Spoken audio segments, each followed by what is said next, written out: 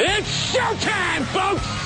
Hola, this is Shelly Martinez. This is former WWE superstar Luke Gallows. Here's your boy Shaq Gasparty. This is the World Warrior Low Key. This is Carrie Fulton of Ring of Honor. This is Christopher Daniels, and the gospel according to the fallen angel says that you are listening to the SNS Radio Network. Hey, yo, say hello to the bad guy, Scott Hall. Big Daddy Cool Diesel / Kevin Nash on the SNS Radio Network. Hey, what's up? It's the ODB 130 Pittsburgh. This is Booker T, the 5-time WCW champion, and you're listening to SNS Radio Network. Hi, gang. This is Mean Gene Okerlund from the WWE. Hey, this is Olympic gold medalist Kurt Angle from TNA, and you're listening on the SNS Radio Network. Oh, it's real. It's damn real.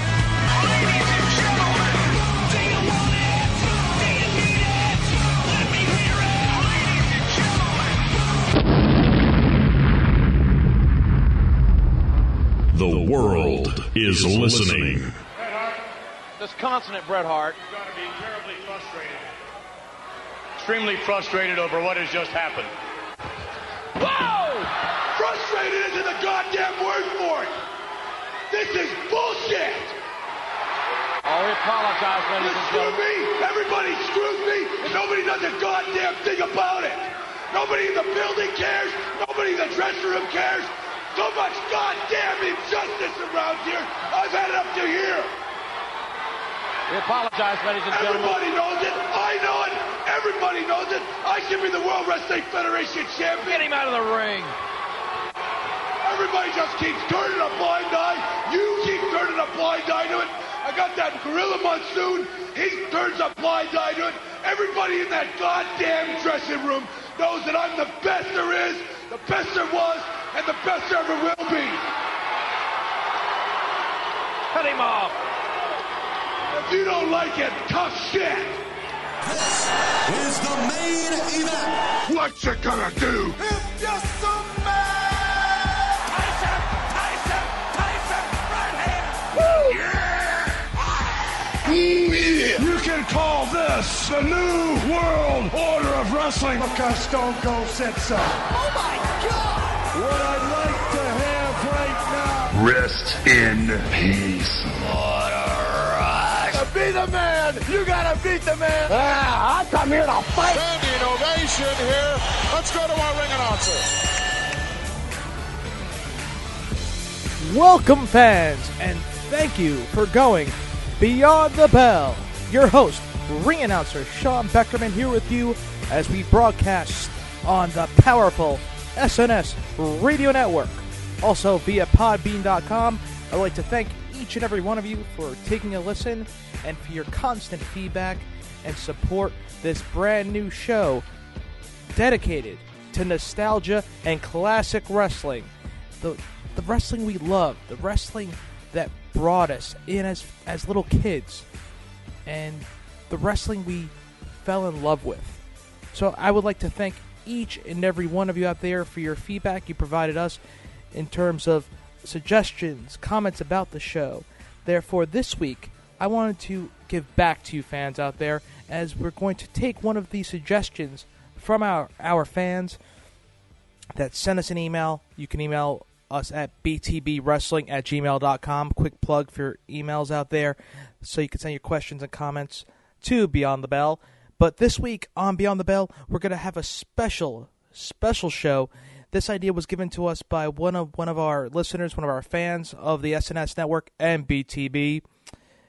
One of the suggestions that Anthony gave us was going over either the best or the worst turns in professional wrestling. So I wanted to break it down a little bit more, define, and go over the greatest heel turns in professional wrestling and sports entertainment.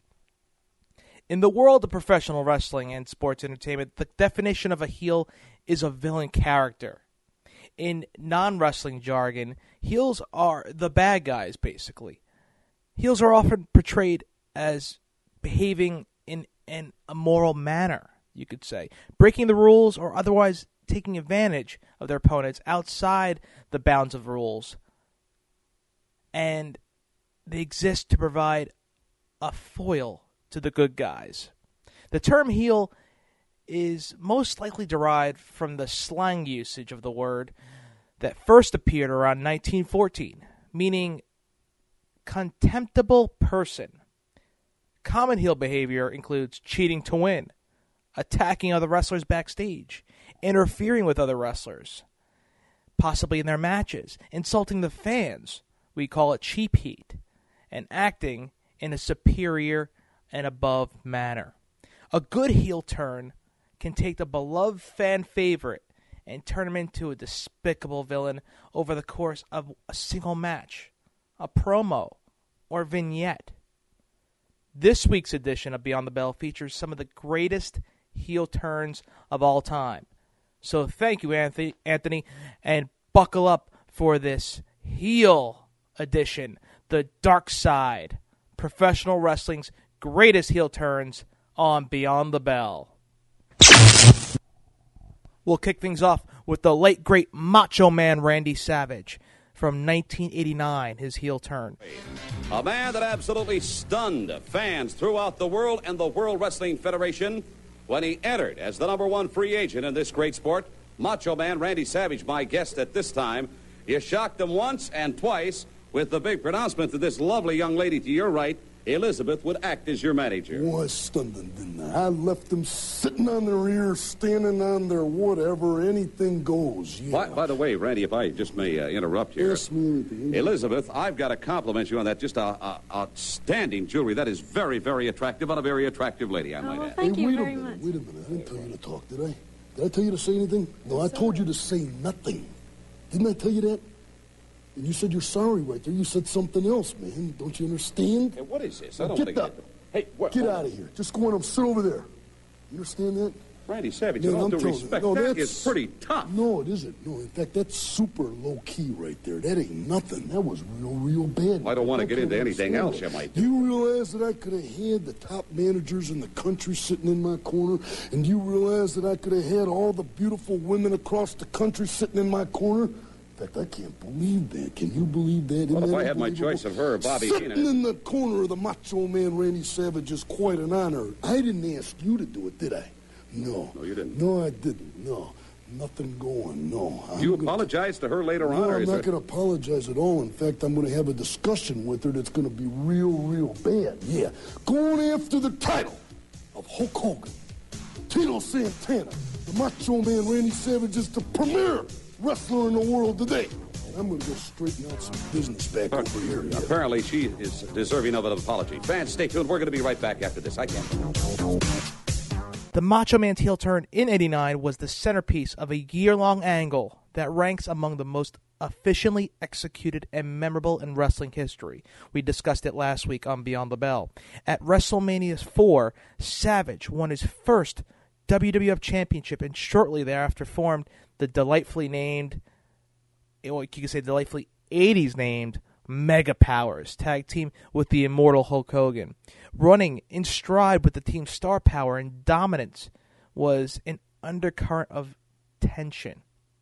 Though Savage was the champ, he was still second to Hogan in popularity and renown.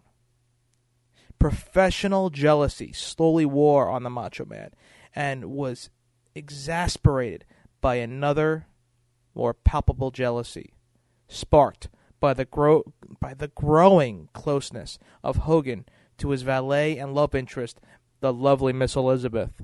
Finally, the tension built to a point that broke Savage. He had enough. Sacrificing goodwill from fans, he turned on Hogan, and the Mega Powers collapsed on February 3rd of Saturday night's main event, and then exploded 2 months later at WrestleMania 5. Macho Man? He's yelling for the Macho Man. Randy Savage back in the dressing room. And I think Hulk Hogan is looking for the Macho Man. Number 3, number 1. The world champion's got to be number 1. You understand that? No, he's the one that's on the line.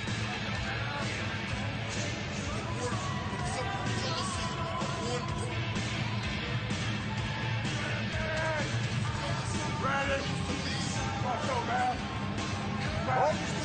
one person could be the World Wrestling Federation champion. If it wasn't for Hulk Hogan, you wouldn't be in that spot right there. You wouldn't be in that spot right now. You understand that? What the heck is wrong with you, man? What do you mean what the heck? Why did you leave me out there? What is wrong with you? What is you knocked her down, man? I know it's an accident. Hey, listen, let me tell you something about Hulk Hogan. Yeah. Let me tell you something about Hulkamania. Yeah. Macho Man, this is talking to you. You're wrong, man. You're wrong. No, you're way out of line. No, you're out of line. And let me tell you why you're out of line. You got jealous eyes right there. Right there, you're looking at me with jealous eyes because you're a former champion. Hulkamania is just in the win. I was carrying you. I'm not number 3 in the Mega Powers. I'm number 1. You guys got me in the backseat. You're way out of line, man. Hold on, wait a minute. Hold on. No, just slow down, man. Hold on, slow down. Wait a minute. No, you're way out of line. Man to man, you never asked me for a title shot. You know why? You know why, Elizabeth? Because you can't beat me. You're wrong. No, you can't. Man, don't touch me. You can't beat me. No, you didn't come at me like a man. You're jealous because I'm the World Wrestling Federation champion now, and I'm going to be a long time from now. No, you didn't come at me. You're wrong. You're wrong. No, I'm going to tell you what you're wrong about more than anything else. No, I'm going to tell you what you're wrong about more than anything else. I can take anything, but I'm going to tell you something right now. Those eyes right there, those eyes lost Elizabeth. You understand that? You got lust for Elizabeth right there. And I'm going to tell you, it makes me sick. I can't even stand to look at you. You turn my guts into. If you wanted to come at me man to man for the belt, I would beat you 1, 2, 3. That would be okay. Let's try and talk some sense into this guy, man. Try and talk some sense to me. Oh, Jesus. Oh, big time. Big off. Oh, God. You want to be a champion? You want to feel what the madness is all about? Get out of the way. Okay. I'm going to splatter you right on him. I'm going to splatter you right on him. Get out of the way. No. Somebody get some help back there. No. Somebody stop that idiot. Understand that? Okay, Hulk Hogan. What are you talking about, idiot? What the idiot? Macho Man's all about right here, brother. Oh, God. Crown and chip. What are you doing, man? What are you doing? Who? Brutus Beefcake. Back there with Randy Savage. Get him out of here. Somebody get him out of here. Hulk Hogan severely beaten by Randy Savage. Randy, cool it. Now you get out of here, Randy. Now you cool it. You cool it. Oh, no. I'll get out of here because I want to get out of here. Somebody get Savage out of here. Oh, yeah. Get him out of here. Oh, yeah. Come on, hot shot. Get him out of here. Hulk Hogan. God, put him out of here, man. Get him out of here. Oh, God. Oh, God. What made this turn so memorable was its slow, emotional build. The fact that the Macho Man brought the world title over to the dark side with him. And Savage's unique gifts as a performer, legitimately jealous and irrationally overprotective of his then-wife, Miss Elizabeth. The Macho Man allowed his real-life insecurities to shine through his on-screen character. The result was a heel distinct from the destructive monsters and laughing rule breakers of that day. A heel whose motives were human and to an extent relatable. The Macho Man made us believe that a performer at the top of his game and fame and with the world title around his waist could still be emotionally vulnerable, ruled by frustration, and deformed by envy. In doing so, he became the heel that breathed new life into the then extended reign of Hulkamania and gave greater dimensions to the very concept of a wrestling bad guy. A true heel. The greatest, you could say, moment in the Macho Man's heel turn was the precise moment of the turn itself, when an uncharacteristically calm Macho Man refused to tag a battered Hulk Hogan during the Mega Powers match against the Twin Towers. The Macho Man, this feud from the Macho Man Randy Savage, this heel turn from the Madness, will forever be known as one of the greatest heel turns of all time. WrestleMania 2 is history, and this man is still the Intercontinental Champion. He's from Sarasota, Florida. What's with the broom? Wait a minute. What is the... Professional wrestling completely clean. Oh, yeah. Doing the thing, yeah. Like nobody ever does before. Yeah, Tito Santana, it's been a while since I saw you in the Boston Garden. And I think that you believe that even though you're headhunting, that you can't beat the Macho Man Randy Savage. And you know Hulk Hogan? Yeah, if he wants to keep an eye on me, don't look behind you, Hulk Hogan. No, don't look in front. Don't look to the sides. Look straight up, because I'm right on top of you. Yeah. Oh, yeah. Oh, Elizabeth. My dear, how are you? You look gorgeous as usual. Thank you very much. Well, you're more than welcome. How are things going for you? Oh, great. Everything's super. Well, when you get into New York City, you have an opportunity to do a little shopping? Oh, yes. Browsing. I really enjoy that. Unbelievable. Yeah. Excuse me. Just let me interrupt this for a second. I'm just standing here. I'm holding a gold belt, the Intercontinental Heavyweight Championship belt. I'm only the champion. You guys got a conversation going. You're talking back and forth. Things. It's like the most important man in the world standing here, and you got a conversation going with each other. Now explain to me why. Put that thing down. Don't degrade the champion at any time. A man in my position could never afford to look ridiculous. Do you understand that? Tell Tito Santana that, and tell Hulk Hogan that. And Elizabeth, I think I need to tell you something right now. You don't understand who you're with right now. Do you know who you're with? Thank you very much. You're with me, Macho Man Randy Savage. Goodbye. During the early 1980s, Sergeant Slaughter was one of WWE's top faces.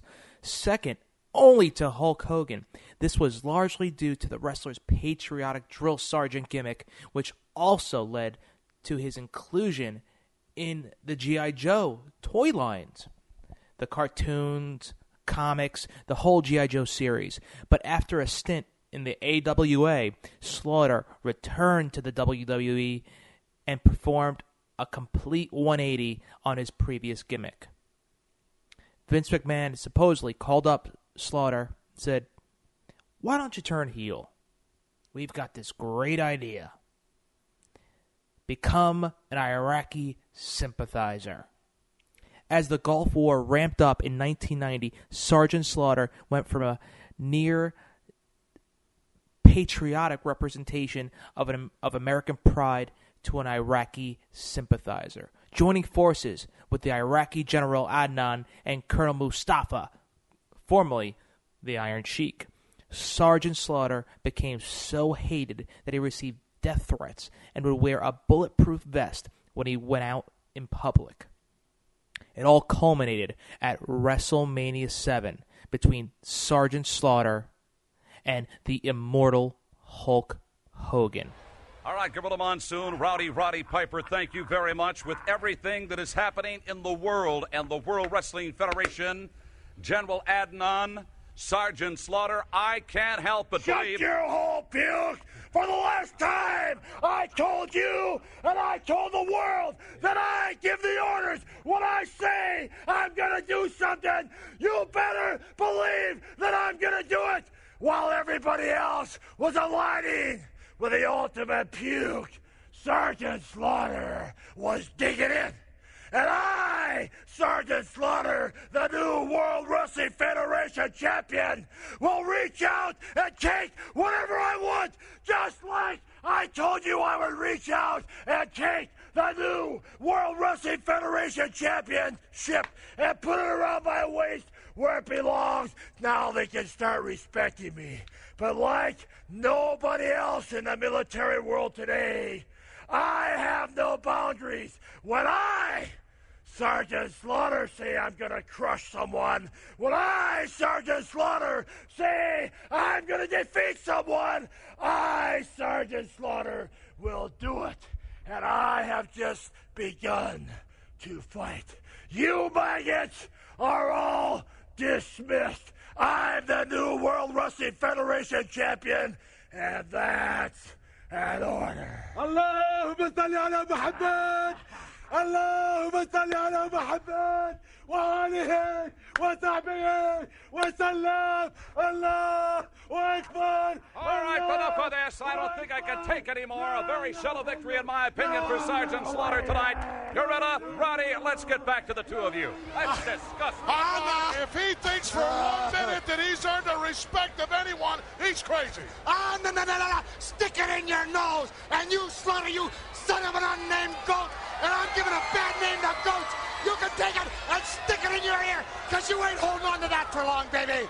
You are, in fact, Sergeant Slaughter, the ultimate puke, and you proved that to everyone in the entire world here tonight.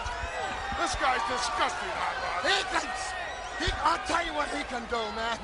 He can take that title because now it's open doors. We all get a crack at you, Slaughter, and if you think I'm holding back or anybody in that dressing room is holding back... The straight-edge superstar, CM Punk. After a wave of popularity as a fan favorite, which quickly crested and then even more quickly subsided, CM Punk seemed to be in danger of a stagnating character in the WWE of early 2009. After fans booed his second consecutive Money in the Bank win as a babyface, he decided to evolve his character and take it to a new creative peak as a delightfully twisted heel that we all have now grown to love. What set Punk's turn apart from any others was that the subtlety in which he transformed. Working as a foil to then World Heavyweight Champion Jeff Hardy, the straight-edge superstar cashed in his Money in the Bank contract and exploited a weakened Hardy to gain the championship. He then made the unprecedented heel move in being apologetic and admitting that his actions were opportunistic. For weeks, he strung Hardy and fans along and left them wondering if a full turn was or wasn't coming. Punk loves to swerve the fans. I think that's why we really deep down love him. I tried so very hard to empathize with all of your weaknesses. I implored every single one of you to just say no. And all my empathy got was for you to love Jeff Hardy that much more than you already did. But this will not deter me. I will stay the course. I still believe in teaching you people the difference between right and wrong.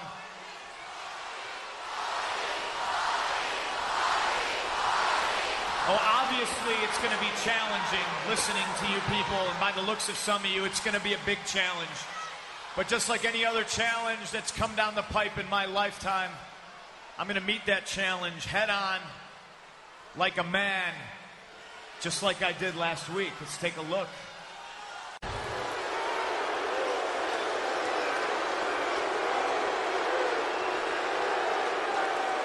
See, now I know why you people love Jeff Hardy so much. It's because you are all just like him. And in turn, Jeff Hardy is just like all of you. The reality is, none of you have the strength to be straight edge.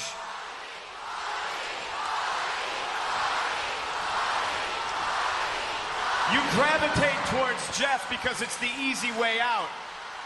It's easier to be weak like Jeff because you sure can't be strong like me. And you can boo all you want. I know why you boo. You know why you boo. It's because I tell the truth. And the truth sometimes hurts, doesn't it?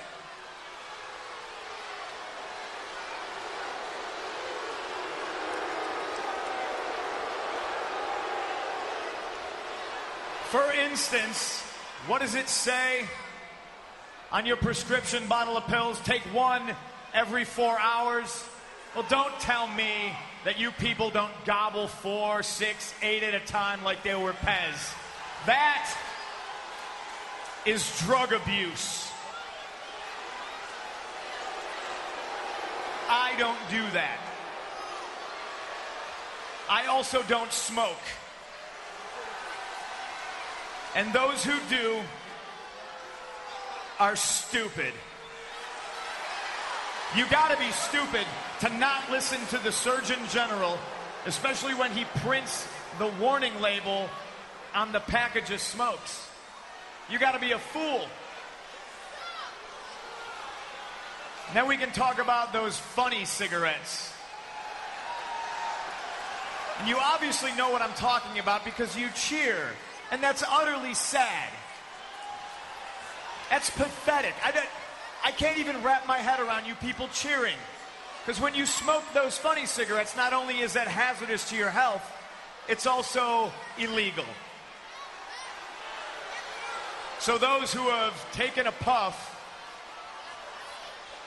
not only are you poisoning yourself, you're also breaking the law.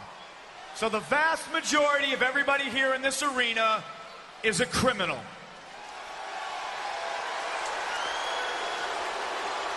I am not a criminal. I never have been, and I never will be.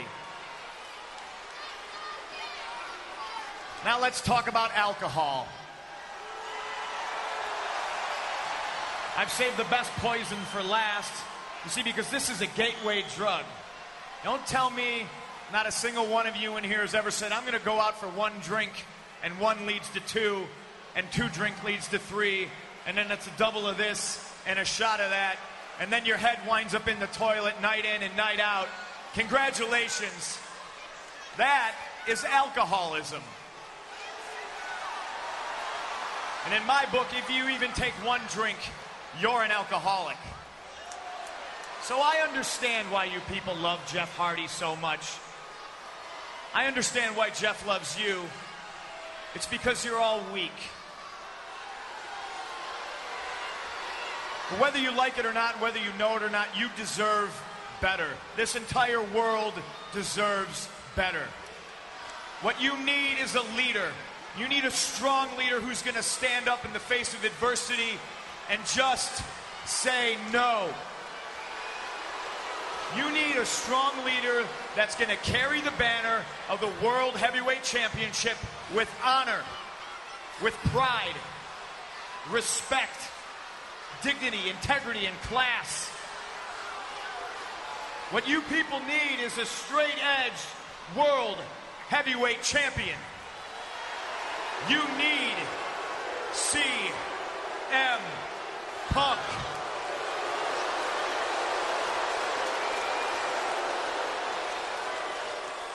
All the while, in his smart shades of gray promos, Punk complimented Hardy and was cordial to listening crowds, while at the same time edging his way inch by inch under their skin with his growing callousness and references to his straight-edge lifestyle, which hinted at a major superiority complex just beneath his easygoing facade that slowly built up over time. Again, slowly and subtle, key to a successful turn.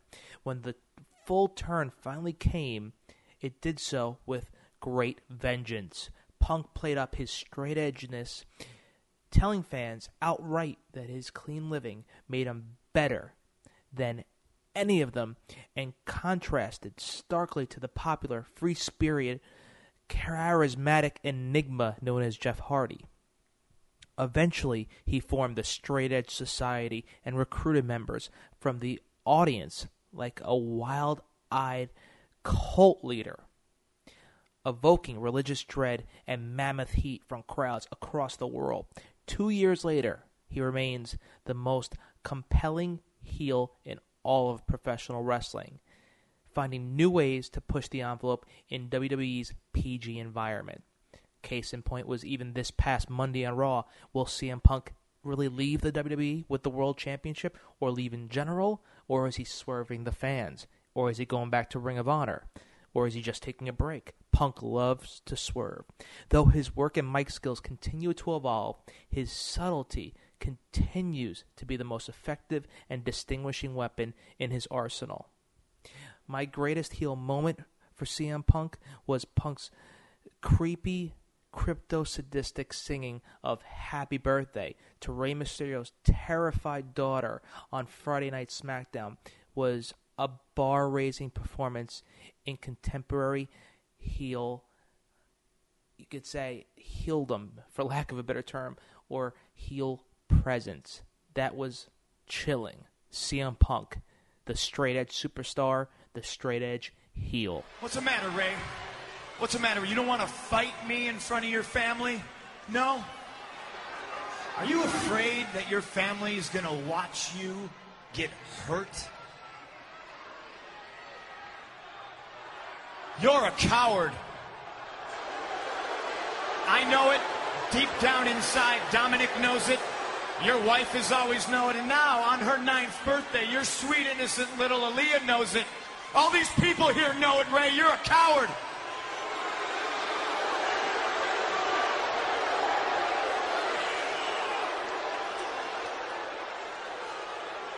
What's it going to take? Huh, Ray? Where's Giant Killer Rey Mysterio at?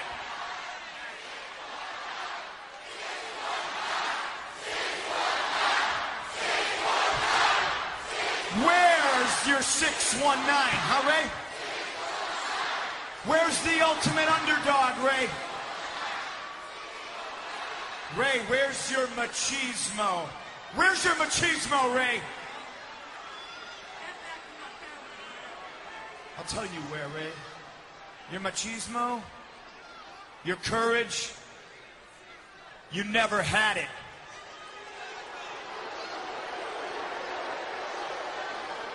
What's it gonna take, Ray?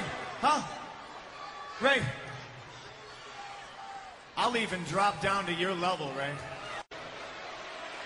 Come on, Ray! So you're turning me down? You won't fight me? What's it gonna take, Ray? What's it gonna take, Ray? Not now?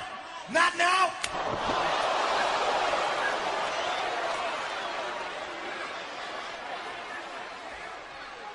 Come on, Ray. Come on, now. You can bring something. Come on, Ray. Come on, Ray.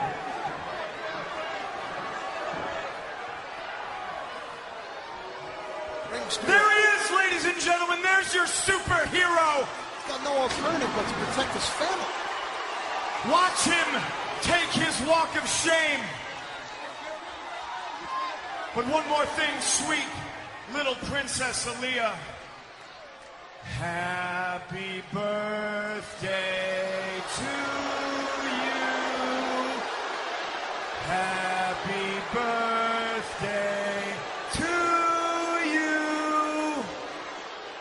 Happy birthday, dear Aaliyah.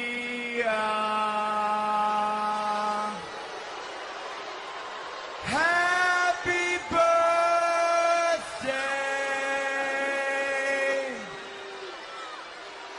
to you.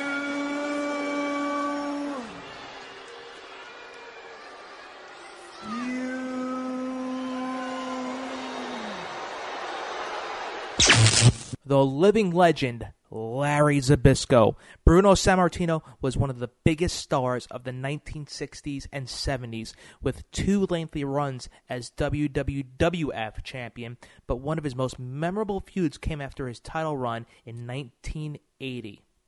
The living legend's protege, Larry Zbyszko, this is when Bruno was known as the living legend, Larry Zbyszko challenged Sammartino to a match in an effort to break out from his mentor's shadow.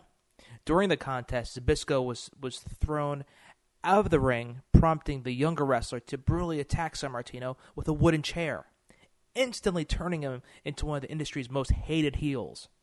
The teacher and his student fought across the Northeast, with the fans taking out their anger on Zbyszko at every opportunity, striking the wrestler with weapons, damaging his car, and even torturing taxis with him even inside. Their feud culminated in the 1980s legendary showdown at Shea Stadium. I'm a New York Met fan, therefore it's near and dear to my heart. And it was the main event and saw Sammartino defeat Zbyszko in a steel cage match. Quick skills, no fancy maneuvers, but that comes from years of experience. And Sammartino holds the rope open for Zbyszko. Look out! Zbyszko going to work on Sammartino.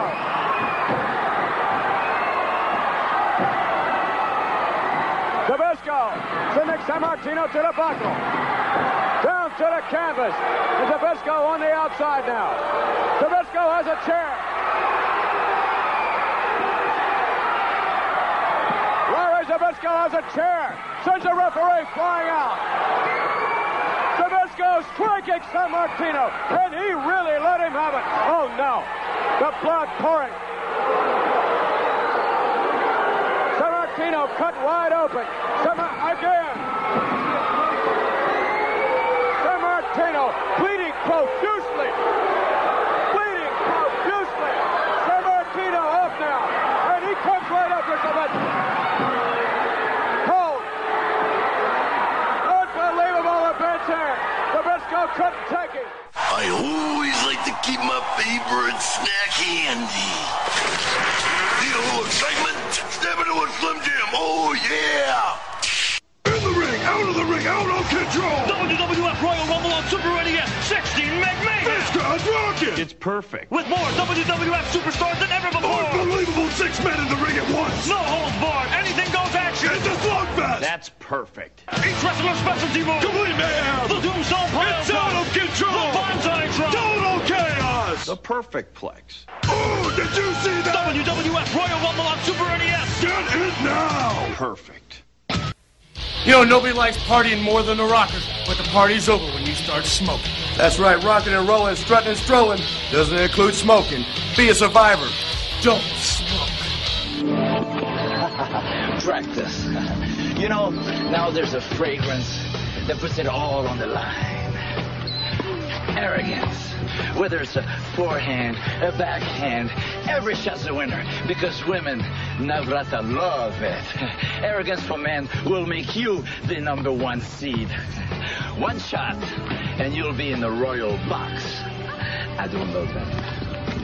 Superstars take on a whole new twist with the new WWF Stretch Wrestlers. Stretch them in the hose even these guys can't do. Like the double stretcher! Hey, you stretched me into a skinny wimp. The reverse stretch pretzel lock. You better get the stretcher. The step over triple trouble twisted twister. Don't stretch your luck. Stretch the WWF Stretch Wrestlers. You from LJN. The Game, Triple H. Like many contemporary wrestlers, Triple H has flip-flopped back and forth between face and heel a number of times over the course of his illustrious career. In 1998, after performing as a heel stable, his group D-Generation X became a face faction, bringing in X-Pac, Sean Waltman, and the New Age Outlaws, consisting of the Road Dogg Jesse James and badass Billy Gunn. The following year, however, Triple H would revert back to his heelish ways. At WrestleMania 15, I was there in Philadelphia, Triple H defeated Kane with the help of Chyna, but later in the night betrayed both her and DX by helping Shane McMahon beat X-Pac and joining the corporation. The heel turn led to some of the game's most successful runs, feuding with Mr. McMahon and uniting with the boss's daughter Stephanie to form the McMahon-Helmsley faction. Well, Triple H, he lost the World Heavyweight Championship to Batista at WrestleMania. You were defeated by Batista at Backlash. Then you lost in the Gold Rush tournament. What the hell makes you think you deserve another world title match? You know what? Shut up, JR. Just shut up. I didn't come here to talk to you. I didn't come here to listen to you. I came here to talk to Batista. I know you're back there listening to me, Dave, watching me. Did you think I was just going to go away? Dave, did you think I was just going to pack up, leave here, never bother you again? Do you think you were going to be able to make me jump through hoops to get a shot at becoming World Heavyweight Champion again? Do you think you were going to make me play the game, Dave? Let me remind you of something. This is my world. This is my theater, Dave. I just let you play a role. Your role now? Your role has become the victim. Last week, I did something to you, Dave, I don't think I've ever heard you mention. I don't think it's ever happened to you before, at least not while I've known you. beat you. I beat you. I made you taste your own blood. And you know, Dave, they say when you beat an animal, it either becomes more violent or it becomes submissive. Last week, when I beat you and I looked into your eyes, you were scared. It was something you'd never experienced before, and it scared you. That is the first step. The final step? The final step is hell in a cell. The most barbaric, sadistic, twisted, violent match in this industry. It is a match that can either make you or break you. And I have made a career of ending them in that cell. Ask around, Dave. Ask Kevin Nash. Ask Mick Foley. Dave, people are going to tell you that this match will shorten your career. They're going to tell you this match might shorten your life. They're going to tell you this is the most barbaric thing that you will ever experience. They're right. They're going to tell you to fear the cell. Don't fear the cell, Dave. Fear me. You and I are going to get locked inside that cell. Only I've been to hell and back. And I liked it. You are gonna go face to face with the devil himself. He's gonna take a piece of your career. He's gonna take a piece of your soul. Dave, you and I are going to hell. But only one of us is coming back. And I am coming back with the World Heavyweight Championship. Mr. Bob Backlund from 1994. Through the late 1970s and early 1980s, Bob Backlund was the babiest of babyfaces, holding the WWE title officially for 6 years. Though there was some dispute over this figure, we don't have the time or the space or the interest right now to get into it. We'll just stick with the feud and the heel turn. With his happy demeanor, the all-American good guy, the good guy looks, and the collegiate background, people loved to cheer Backlund. But by 1984, Hulkamania was in full swing, and Backlund left the WWE, not having another match for 8 years. When returning in 1992, the WWE was a very, very, very different place, with Backlund mostly kicked around the mid-card ranks. In 1994, however, things changed dramatically after losing a match against Bret Hitman Hart. A dejected Backlund snapped and put the Hitman in a cross-faced chicken wing, screaming like a maniac, and while refusing to break the painful hold. This was the beginning of his new gimmick, Mr. Backlund. And as far as my standards, McMahon, my standards are higher than they ever have been in my life. My standards are too high for the plebeians in this world. You can't live up to my standards.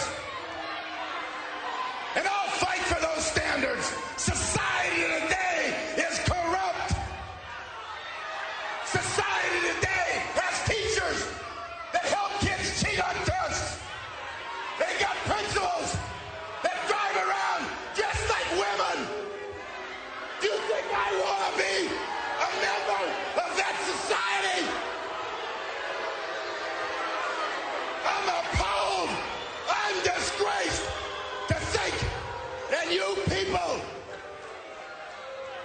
I used to love you.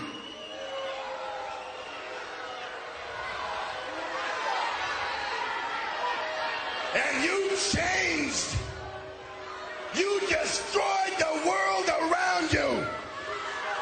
And if you could live up to my standards, we would have a utopia, a perfect world. And I put the chicken wing on Bret the Hitman Hart for one reason. Because when I did that, I had the opportunity to put it on each and every one of you people. Plebeians, I'm not one of you anymore. I walk tall. I don't have to cheat. And I hope that each and every one of you felt the pain of the greatest hold in professional wrestling, the chicken wing. You know, when I came back, McMahon, I didn't use the chicken wing because I wanted to make these people happy. Well, these people could drag anybody down because they're not successful. They are manipulators and they manipulate themselves. And that chicken wing.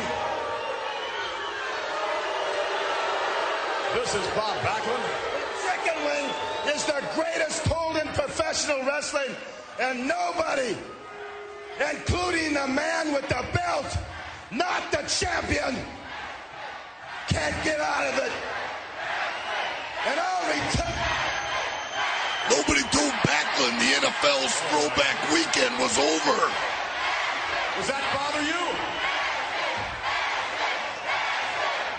You hear what they're chanting? They're chanting has been. Do I look like a has-been? The people out there are has-beens. I run more miles in a day than they do in their lifetime.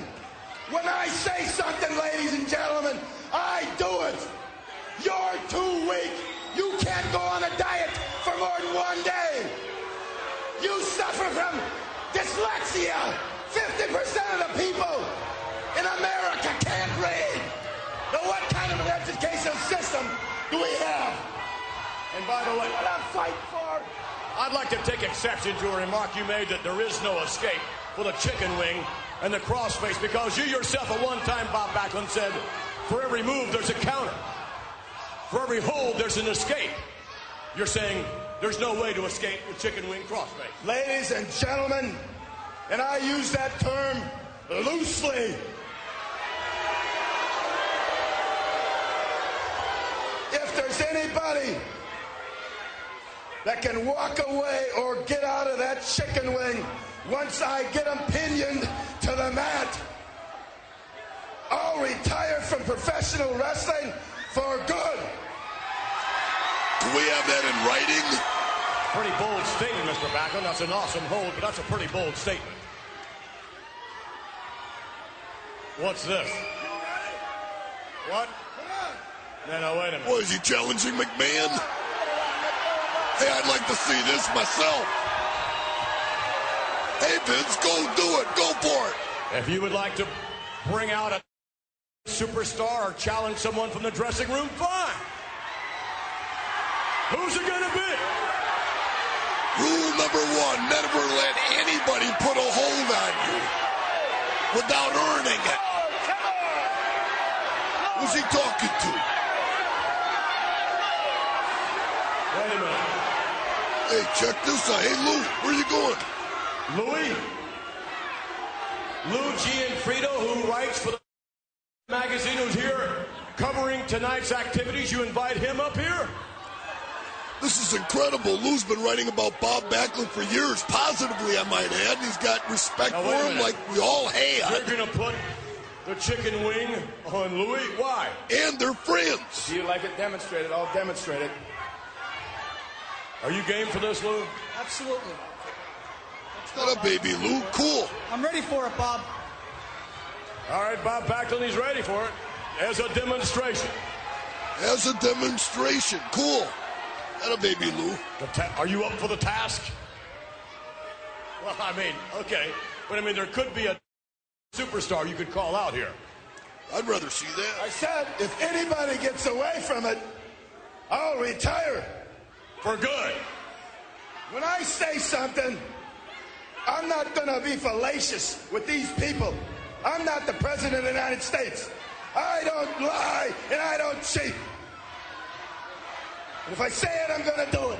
Whether you like it or not, I'm going to tell you the truth. I need a dictionary when Bob Backlund talks. You're going to give us a demonstration of the chicken wing. Go ahead. Has been. Come on, Lou. All right, best, brother. Louie. Easy, Bob. All right. Okay, you proved your point. You can't. Can you get out, Louie? Let him go, brother. Wait a minute. Hey, he writes for the magazine. He's not even a wrestler. Hey, what are you doing? Let him go. Let him go. Let him go. What the hell with Tony?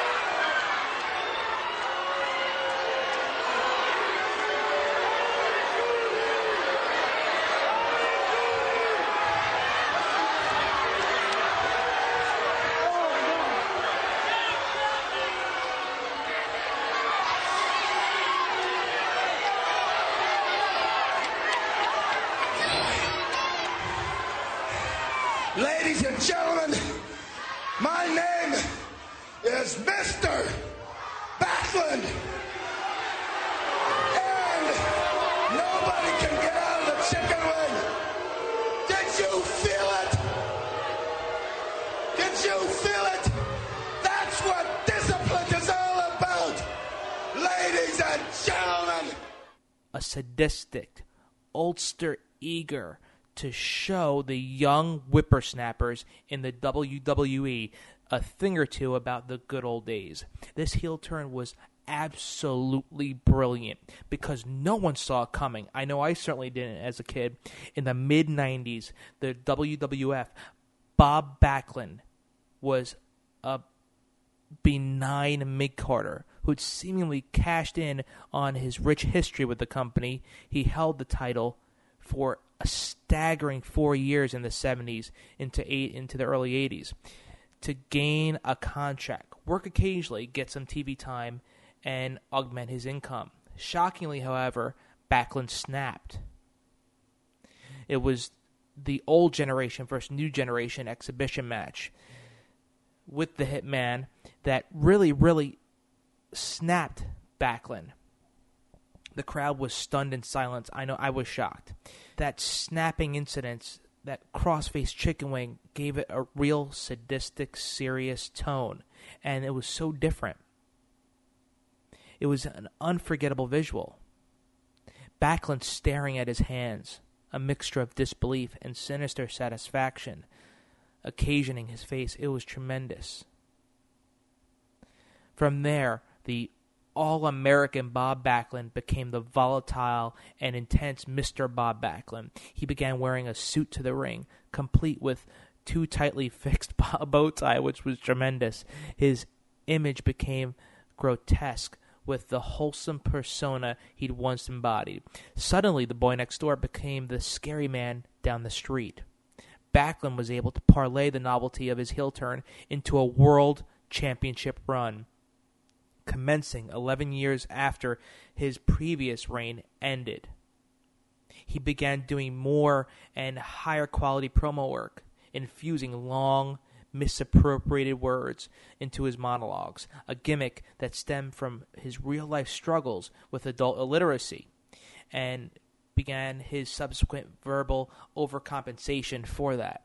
Though he ultimately proved to be a transitional champion, dropping the belt to Big Daddy Cold Diesel Kevin Nash in the infamous 8-second bout at Madison Square Garden, which I was sitting front row for and shocked and surprised, and I was a Big Daddy Cool fan, and then disappearing from the company soon after a disastrous WrestleMania I Quit match with Bret the Hitman Hart.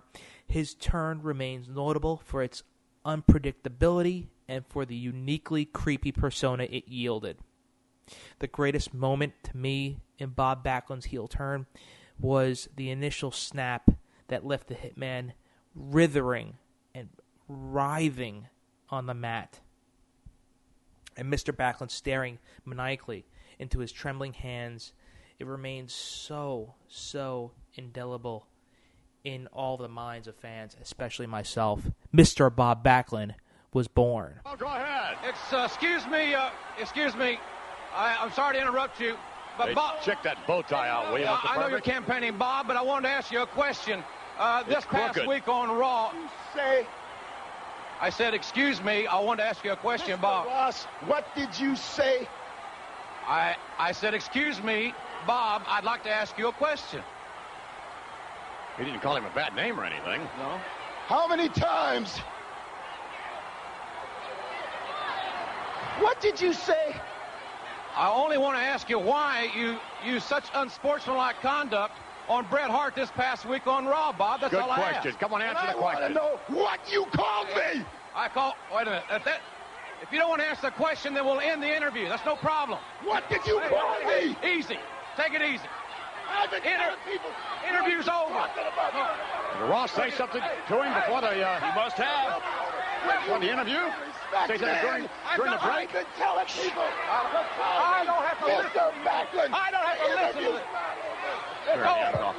Hey, what? I think he's upset because he didn't call him. Look at that. Backlund. Oh, my. Backlund putting a crossface chicken winger of Jim Ross. Backlund has flipped out. He's losing it. I can't believe. Come on, get back. Here comes Savio Vega.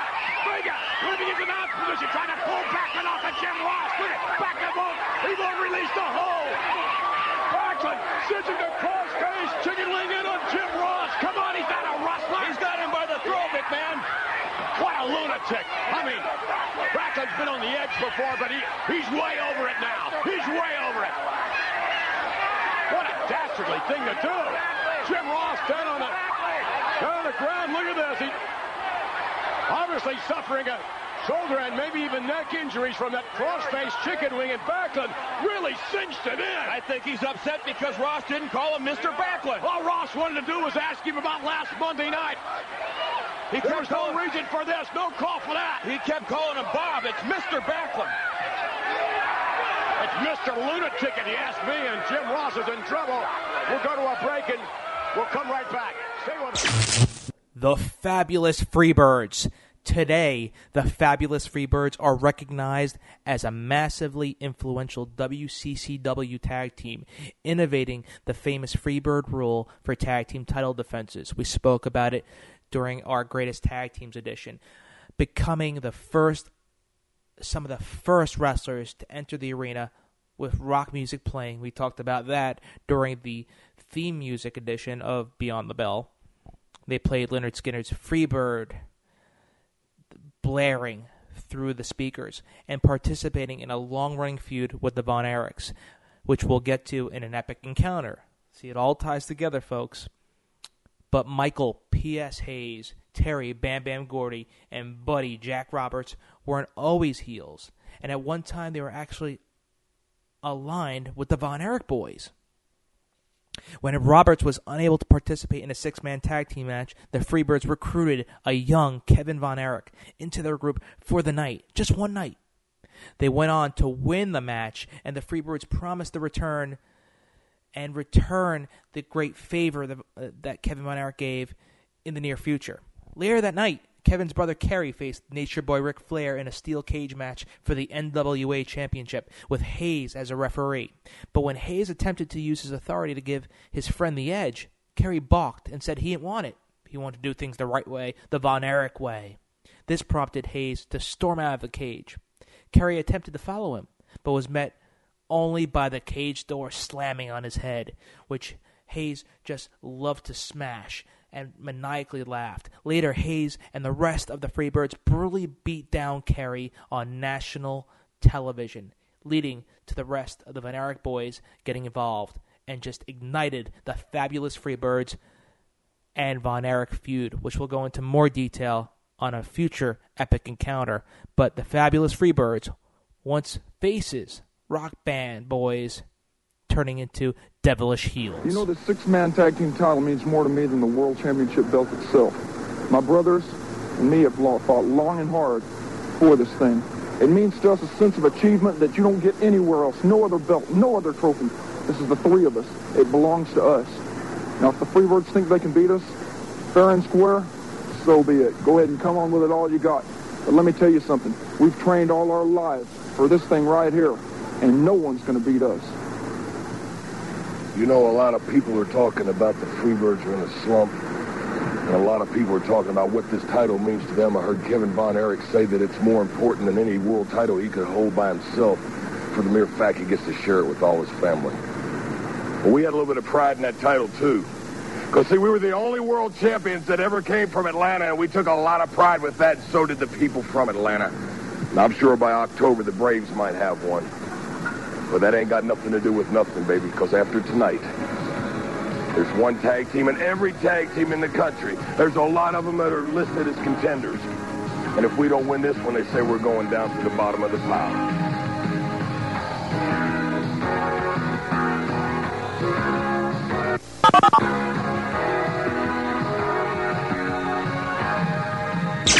Y2J no more. We're talking the real Chris Jericho. We can't say enough good things about Chris Jericho here on the SNS Radio Network. He's an incredible worker, capable of having a good match with just about anyone in the world.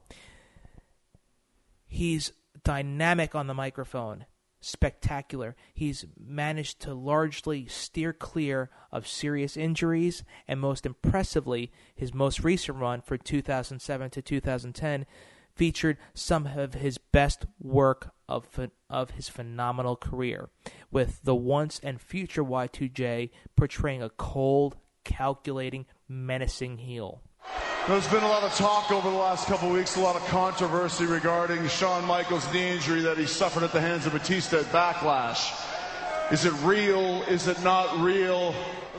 And for questioning Shawn's injury, and hell, questioning his very integrity, I just wanted to come out here tonight and apologize and tell Shawn that I'm sorry. You're not the one that needs to apologize, all right? For the first time in my career, I feigned an injury. You were right. I'm not hurt.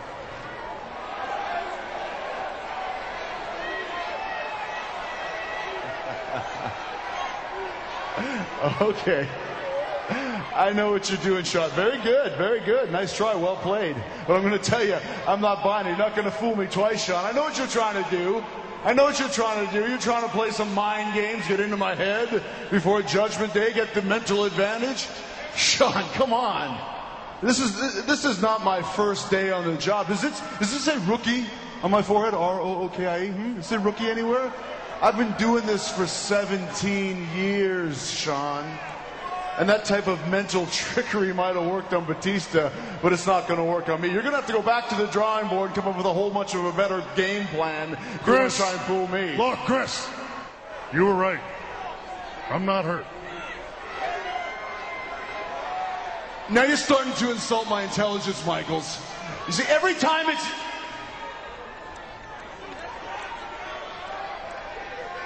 The problem with you, Shawn, is you think you're smarter than everybody else. Okay? But I'm not buying it. I'm on to you. And I know that you're hurt. I know in my heart that you're hurt. And it doesn't matter what you say. It doesn't matter what you do.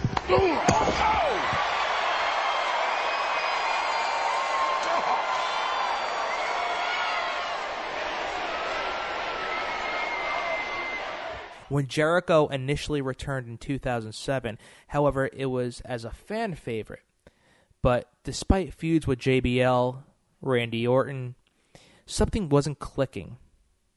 All that changed when Jericho picked a fight with the Heartbreak Kid, the showstopper, Shawn Michaels. Now, WNL alumni. Great interview, guys, by the way. Though things had been brewing to a head beforehand, their feud began in earnest when Jericho smashed HBK's head into the Jeritron 5000, injuring the Legend's eye. Gone were the sparky vests, smiles, and jokes, replaced with three-piece suits. Oh, looks so good. Woo! Scowls and a short-clipped cadence inspired by a poet, inspired by, you could say, Nick Bockwinkel. Jericho's feud with Michaels brought out the best in both competitors, and afterward, Jericho continued to work as the best heel in the industry, and he truly lived by the moniker, and he proved it. He is the best in the world at what he does, and one of those things is becoming a great heel. I knew you were going to accept my challenge, Sean. As a matter of fact, I was counting on it. What are you, an idiot? You've been taking a lot of beatings lately, haven't you, Sean? Just the fact you haven't tried to attack me already tells me all I need to know about your eye. You're hurt. You're really hurt, Sean. And yet you still accepted my match at the Bash. You're going in there at a huge disadvantage, and why? Why? I'll tell you why. Because it's a no-lose situation for you, right? Win or lose, it doesn't matter. You're still the injured legend who pulls everything he can and pulls out all the stops to give another memorable classic performance for the fans. But at what sacrifice, Sean? You want to be a martyr? You want to be a martyr for what? For them? For all of them? If something happens to you and you end up in the hospital, are they going to come visit you? If you're incapacitated, are they going to pay your mortgage? Are they going to pay for your kids' educations? No, I don't think so. These people are worthless, Sean. They're oblivious to what's going on. They might as well be asleep. But I'm not asleep. And your protege, Lance Cade, isn't asleep. Our eyes are wide open. And we see what's going on. We see what's going on with you. You want to be a martyr, Shawn Michaels? You go ahead. What a feather in your cap it will be. But be careful what you wish for, because like every other martyr in history, soon you'll be swept under the carpet. And eventually, Sean, you'll be forgotten. That's it. You see, this whole time, I thought you despised me because you thought I was a liar or you thought I was a phony. But you know, there's nobody more real than me. You know that for 20 years I've lived my life as an open book in front of these people for all to see. Every zit, every blemish exposed. You know that I could leave this business today and I'd be remembered forever. You're the epitome of success. You've held every major championship you've ever gone after. You've sold out arenas all over the world. You've made a lot of money. And you've done absolutely everything you ever wanted to accomplish in this line of work. You've done it. But still, in spite of all that, you're not content. In spite of all that, you've got no peace. And I'm here to tell you, Chris Jericho, that in spite of all your accomplishments, and no matter what you ever achieve, you will never be me.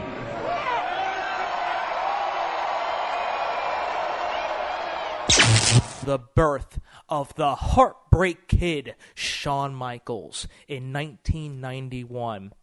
It's hard to imagine that what would have happened to World Wrestling Entertainment, World Wrestling Federation, the WWE, had Shawn Michaels not throw Marty Jannetty's head through the glass of the barbershop window. In a memorable interview on Brutus Beefcake's Barbershop, Jannetty and Michaels, the former clad in non-threatening red shirt and white jeans, the latter making a statement in a classic leather jacket, no shirt ensemble. They came together to, under Mr. Beefcake's unqualified mediation, reconcile their differences, which sprouted this feud, this spark between them in recent months. As the Rockers were still popular, one of the most popular tag teams at the time, it was still clear that they each, and Michaels in particular, had aspirations and abilities far beyond the limitations of the tag team division. Each made a simple case. Jannetty wanted to stay together. Michaels wanted more. Teasing that they come to an understanding, they shook hands and agreed to keep the team intact. Then, in a move ultimately delivered, it was one of pro wrestling's most revered moments. And the now Hall of Famer dredged himself from the undercard to the mid-card and possibly main event status when Shawn Michaels super kicked Marty Jannetty, picked him up, threw him headfirst through the window. As candy glass rained down on the fallen Jannetty, Michaels smirked and posed for the crowd. The boos were so loud and unanimous, and a star was born. With me now, the reigning Intercontinental Champion, Shawn Michaels. During the past month, we have witnessed an incredible turn of events in your life. Conspicuous by her absence, your manager, Sensational Sherri, who right now is recovering from injuries she suffered during a confrontation you had with Marty Jannetty. And many believe it was you, to save yourself, who pulled Sensational Sherri That's a lie. in front of a charging That is a Marty. bold-faced lie. Well, nonetheless, without your manager, less than 2 weeks ago, you captured the Intercontinental title from what seemed to be an invincible British Bulldog, Davey Boy Smith.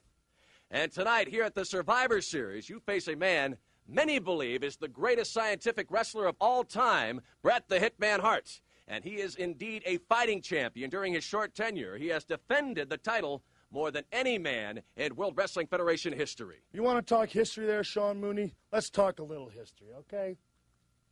Who is the man that beat Bret Hart at SummerSlam for the Intercontinental title? Well, the British Bulldog. That's right. Now, who is the man that defeated the British Bulldog quite easily, I might add, to become the new WWE Intercontinental Champion? Well, you did. Everyone That's knows. right, me. Now, for all you mathematical geniuses out there, 1 and 1 make 2. 2 belts. See, when I signed for this match, Hitman, I knew I had nothing to lose and everything to gain. Your belt's on the line. Mine stays right here. So tonight, all over the world, the last thing the people will hear is, ladies and gentlemen, Shawn Michaels, the Intercontinental Champion, and new World Wrestling Federation Champion, has left the building. A very confident Shawn Michaels, the reigning Intercontinental Champion, on his way to the ring. It's champion versus It's hard champion. to imagine what the WWE would have been like if Michaels hadn't shared the window through his partner's skull. Hard to imagine an Attitude Era without the infamous D-Generation X. Hard to imagine Bret Hart's main event career without his greatest rival and in-ring equal. Hard to imagine a Mr. McMahon without the Montreal Screwjob. Hard to imagine a decade of WrestleManias without the perennial showstopper, Mr. WrestleMania, those performances by the Heartbreak Kid. Luckily, we don't have to. Along with the barbershop window, on that noted day in December of '91, Shawn Michaels broke the shackles of babyfacedom, for lack of a better term. In doing so, he offered an important lesson to many followers to come. We spoke about Jericho. We spoke about CM Punk. If you want to get to the next level, you turn heel. greatest moment, I believe, one of the greatest, you could say, was HBK's devastating promo on Hulk Hogan and Bret Hart in the Montreal Screwjob summer of 2005, you could say, when Shawn Michaels was in Montreal, calling out Hulk Hogan, called out Bret Hart. The fans went crazy. The heat he garnered for that promo was legendary, especially considering how beloved the fans had been for only a few months earlier. Shawn Michaels knows how to generate heat. He could be one true heel. We love him, but we also love to hate him.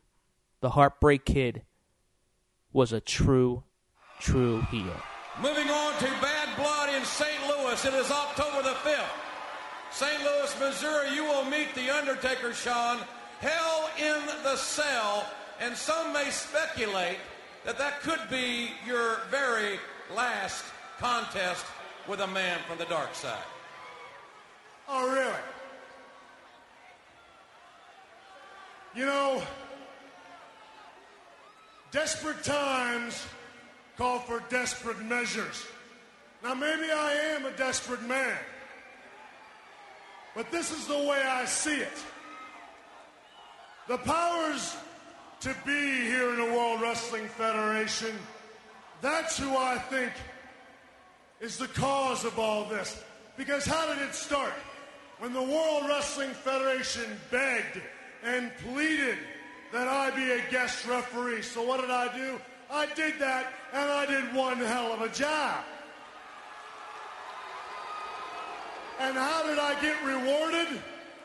I got rewarded by being stuck in a match with The Undertaker. And then I went out there and gave the fans of the World Wrestling Federation the best match on that pay-per-view because, well, I can, and that's what I do. So then how did I get rewarded for that? Well, I'm going to tell you. I got awarded by being stuck in a cell with death itself.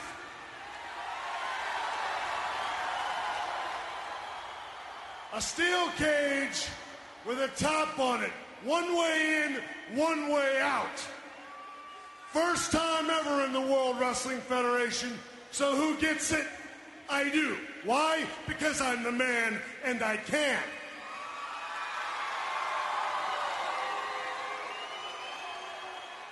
And now everybody thinks this is going to be the demise of Shawn Michaels. Well, let's just say, for argument's sake, that it was going to be the death of Shawn Michaels.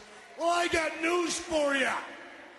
I've told you once, and I've told you 1,000 times, if I go down, I'm bringing everybody with me, and I'm going out in a blaze of glory. So Undertaker,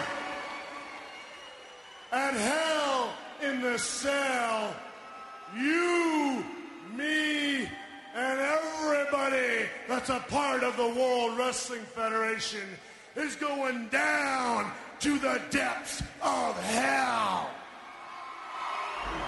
Hello, boy. Remember me. Welcome to my own personal hell. You know what sights I have to show you. I can still taste the blood, Shawn Michaels. And now, we're put in a cage. There is no escape. There's no place to run. 2 men enter. Only The Undertaker leaves. With your soul, you can't run. Nobody can come help you, Shawn. The end is at hand. And you will pay, and pay dearly. Shawn Michaels, Hell in the Cell, Bad Blood, call it whatever you will. It will be your final resting place.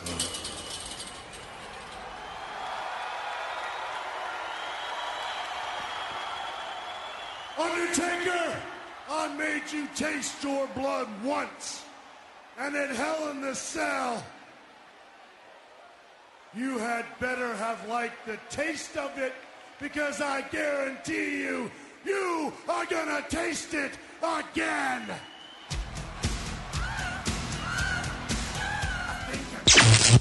Mr. Wonderful, Paul Orndorff from 1986. Many might not remember what a big deal Paul Orndorff was in the early days of the WWF's 80s boom. Following an initial heel run that ended when he saw the light of Hulkamania, Mr. Wonderful became Hulk Hogan's closest on-screen ally and arguably the company's second biggest face in the main event scene, considering Andre the Giant was largely a mid-card special attraction at that point in time. But as Hogan trudged through the feuds with monster heels, it became clear that the champion needed an opponent that mirrored his own charisma and sleek physical presence if Hulkamania was to ever ascend to the next creative level. And so, Orndorff turned heel in a memorable Saturday night's main event segment. Orndorff immediately became the heel that would reinforce Hogan's positivity with his own foiling dastardliness. He was the Bizarro Hogan that entrenched the WWF's main event storytelling in the crucial years between WrestleMania's initial success and WrestleMania 3's skyrocketing 93,000 spectacular. He even adopted Hogan's Real American music for his entrance. Along the way, he and Hogan had some of the most entertaining upper card matches of the era, including an outdoor main event in Toronto that drew close to 76,000 fans, and a steel cage match on Saturday night's main event, which I remember, which featured one of the most memorable finishes of all time, when both combatants, I love this finish, scaled the cage and touched down on the outside at the exact same time. Greatest heel moment, despite his relative smallness and without relying solely on cowardly rule-breaking tactics, Mr. Wonderful was formidable enough between the ropes that he was able to elicit the audience sympathy for the hulking superhero that was Hogan. It's no small feat, fans. Mr. Wonderful was Mr. Heel. So you want to try your luck one more time and see what's coming out of the snake's mind. You know, everybody in the world has opinions. Opinions are what you think. Reputations are based on what you think, not results. But this week, I have a man that I feel simply is truly wonderful.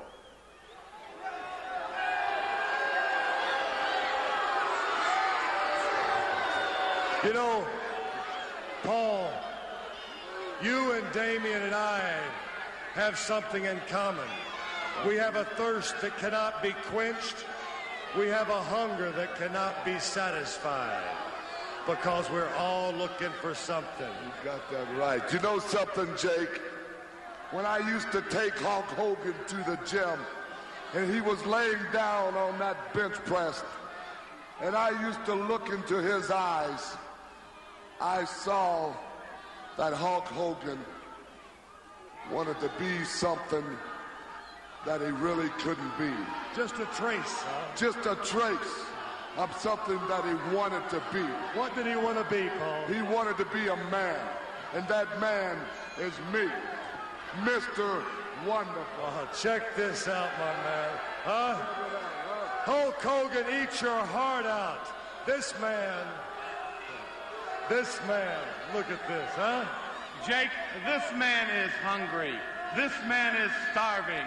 And his quench will only be resolved when he becomes the champion of the world. Let me ask you something. How long will it take? You know something, Snake? It's not going to take too long, because I got Hulk Hogan eating out the palm of my hand. I am playing mind games with Hulk Hogan. And you people out there know that before it's all over and done with, I am going to be the next heavyweight champion of the world. One of my all-time favorites, the Black Sheep, Owen the Rocket Hart. 1994. The most effective and memorable heel turns produce a character that is a pariah to most and a hero to specific fans, or a specific few. When Owen Hart came shrieking out of the shadow of his legendary brother Bret in the winter of 1994, he did it not just for himself, but for all the kid brothers of the world, the ones who had grown up wishing they were a little stronger, a little smarter, less awkward, the ones who measured themselves against those untouchable heroes and shared their childhood homes and always came up short. Owen's heel turn symbolized that moment in a younger brother's adolescence when idolization transformed overnight into resentment. While many fans saw his turn coming, few predicted how effective and entertaining he would become, and it would be a tremendous role for the former Rocket Owen Hart. As a new bad guy, he went from dark matches to main events overnight, transformed from the negligible Rocket to the unforgettable King of Hearts. He may never have had the sneering confidence and smirky mic skills that characterize so many of the great heels. We'll never forget his telling Steve Austin to suck his toes. Oh, that was tremendous. Or his impassioned promo immediately following his initial attack on Bret. That's why you're sitting there with a bad leg. That's why I kicked your leg out of your leg. Bret, I hit you, Bret. I remember it. Sorry, bad Owen impression. But it was all right. He made it work. Owen embraced his shortcomings. He made his clumsy, distracted promos a part of his character. He was a whiny, impetuous, unpleasable. He projected the face of his big brother onto everyone and everything, and then lashed out accordingly. And fans hated him for it, and they loved him for it as well. They loved to hate him. They loved him. No matter what you could say, Owen Hart became memorable. One of the greatest moments in his career. There were so many to choose from, but Owen's simple gesture of gleefully and proudly accepting the Slammy for most shocking moment of the year, for concussing Shawn Michaels with the enziguri in a match on Raw, which I thought was real, and I was so scared at the time. Little did I know it was a rib. It captured the feisty insecurity and mischievous cruelty that defined Owen's heel turn. Slammy Award-winning King of Hearts, Owen Hart, the true heel heart in professional wrestling. Thank you very much, Vince. I am standing with Owen Hart. Obviously, we've just witnessed we thought you were having compassion for your brother. Vince McMahon said we're seeing the true Owen Hart. This obviously was some sort of setup. A setup? You got it right. That was a setup. This is the greatest Thanksgiving of my life. And Mom and Dad, you fell right into my trap. You threw the towel in. And Bret, you're no longer the WWF champion. Mr. Backlund is. And Bret, I could have beaten you before, but you cheated. But now, you're nothing. You're below me. You're down there in the gutter, Bret. You're not a champion anymore. You're a loser. And I'm a king. And Bret, you're a nobody.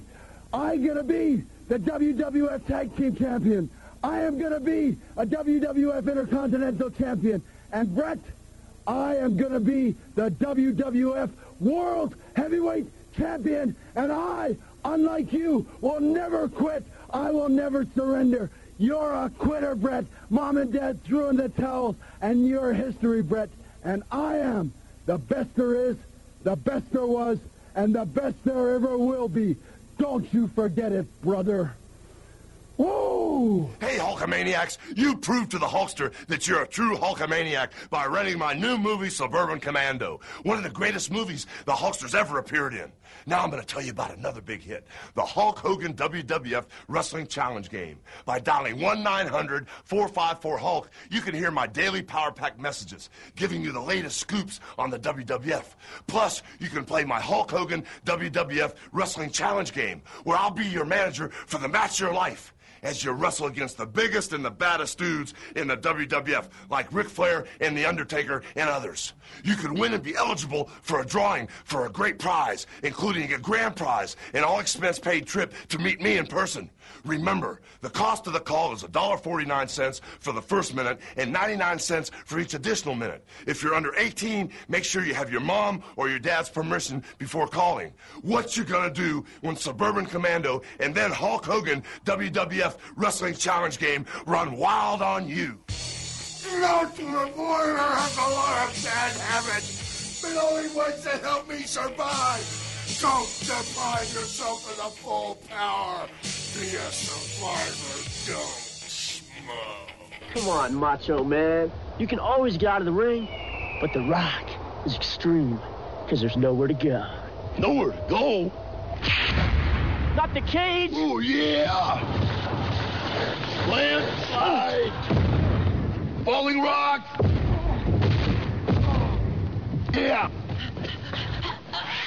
Meet the North Face! What do you do for beefy, spicy, extreme excitement? Say it! Slam it to a Slim Jim!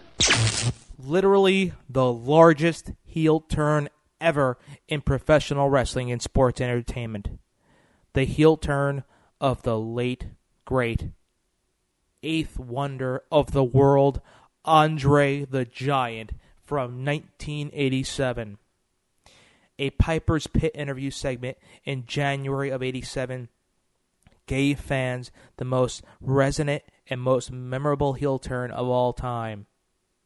In the segment, wrestling's all-time greatest attraction and most beloved name, Andre the Giant, bore down on wrestling's modern sensation, the immortal, the incredible Hulk Hogan, with a black-eyed stare that could have wilted redwoods, and challenged him to a match for the World Wrestling Federation Championship.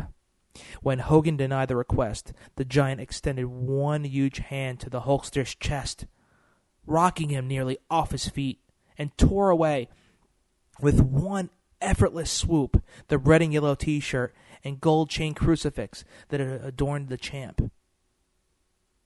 Andre then stalked moodily away, leaving Hogan in shambles, bleeding from the chest in front of millions of viewers who just come to know him as an immortal.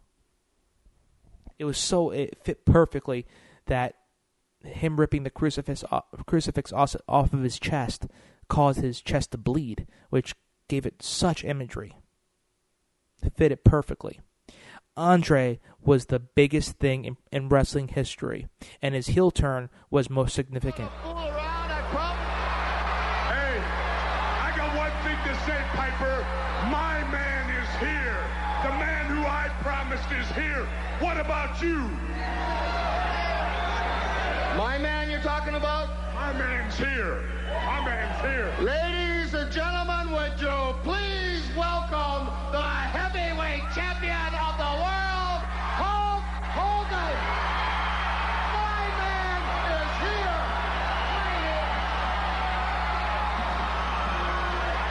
Impressed, and I don't impress easy.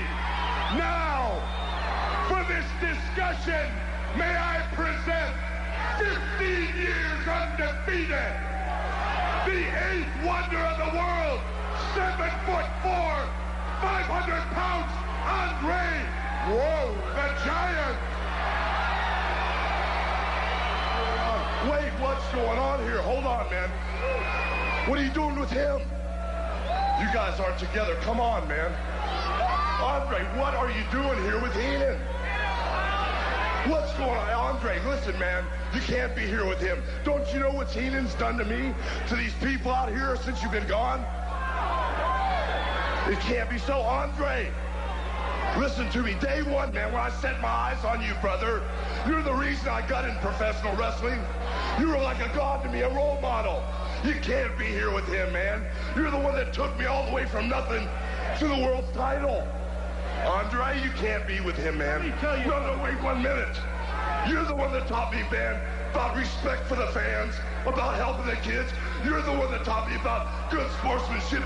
You set the mold for me to follow, man. What are you doing here with him? I'll tell you what he's doing here with me. He's sick and tired of you and what you stand for. Let me tell you something, Hogan. You're the one that for 3 years as world champion used this man. You're also the vermin that made this man. I can't tell you what I think about it. You used him, they gave him a trophy. But no, that wasn't good enough. It was a littler trophy than yours. But you had to walk out and steal that moment. You're so jealous of this man, you can't stand it. This is the man for 15 years that is undefeated. But did you ever once? No, man, you're wrong. You're wrong. You're wrong. The day when I won the world title, he poured champagne over my head. It was like a bond of friendship. You're wrong, Heenan. Did you ever once in your life offer him a championship match? You laughed behind his back. No, Andre, listen, it's not happening. Tell me it's not so, man. Even though you came out here with him, you don't have to leave with him. It's not happening. Thank you, Ansel Van Stolbers. He's got one more thing to say to you, Hogan. Look at me when I'm talking to you.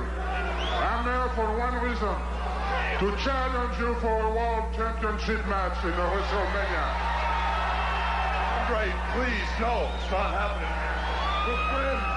We're friends, Andre, please. You can't believe it? Maybe you'll believe this, Hogan. Andre, what are you doing, man? You can't leave like this, man. What are you doing, Andre? You can't cross the shirt. What's wrong with him, man? You can't leave like this. You're bleeding. It's not how. Andre, come back, man. You don't have to leave like this. What is he doing? You're bleeding. Easy. Come. Andre. Come on. Many believe that Andre was too well known and culturally embedded to play a character that was not simply himself, and become believably entangled in the silly stage drama of modern wrestling. He had long been a special attraction, figuratively and literally above fray. Sure, he'd been engaged in feuds, but at the end of his programs and his matches, he had always finished or flashed a familiar, reassuring grin that said the world that he was untouched by the lunacy that unfolded all around him, and that he was just as entertained as they were. Entertained by the little men in tights that played and struggled and emoted all around him.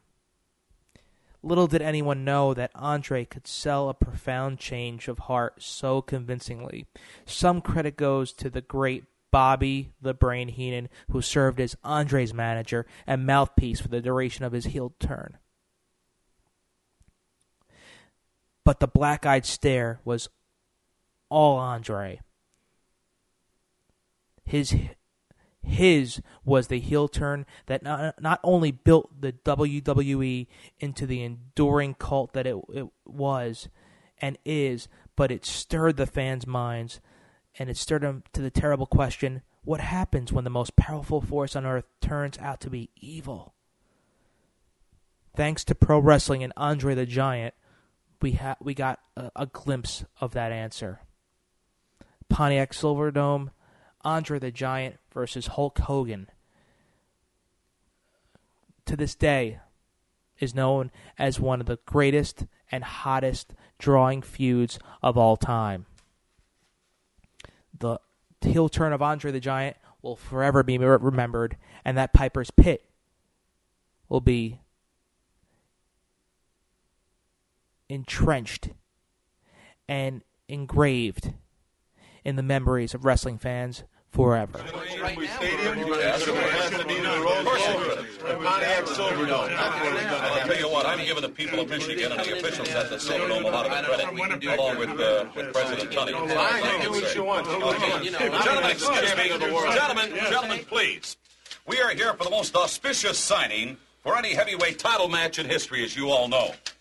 Let me introduce, just for the record, some of the dignitaries who are with us at this time for this historic event. First of all, Bobby the Brain Heenan, representing the challenger, the eighth wonder of the world from Grenoble, France, Andre the Giant. To my right, the heavyweight champion of the world from Venice Beach, California, Hulk Hogan. And to my immediate left, the distinguished president of the World Wrestling Federation, Mr. Jack Tunney. Mr. Tunney, get on with the proceedings. Would you please sign on the dotted line, Mr. Rusimov? Whoa. Slow down here, Mr. Tunney, Mr. President. A few things I want to go over with you first. Fine. When we had a discussion about this championship belt, Yes? I want a new championship belt. That's agreed. This one was made and designed for this human being, and I use that term very, very loosely. I want one made that will fit a man, fit a giant of a man, somebody that can represent the world of professional wrestling, not like this man. And another thing, I just want you to get one thing straight, Hogan. 15 years this man's gone undefeated. The 3 years you've been world's champion, you've talked behind his back, you've laughed at him, you never once gave this man an opportunity. Now he's got that opportunity. Sign it if you're gonna sign it.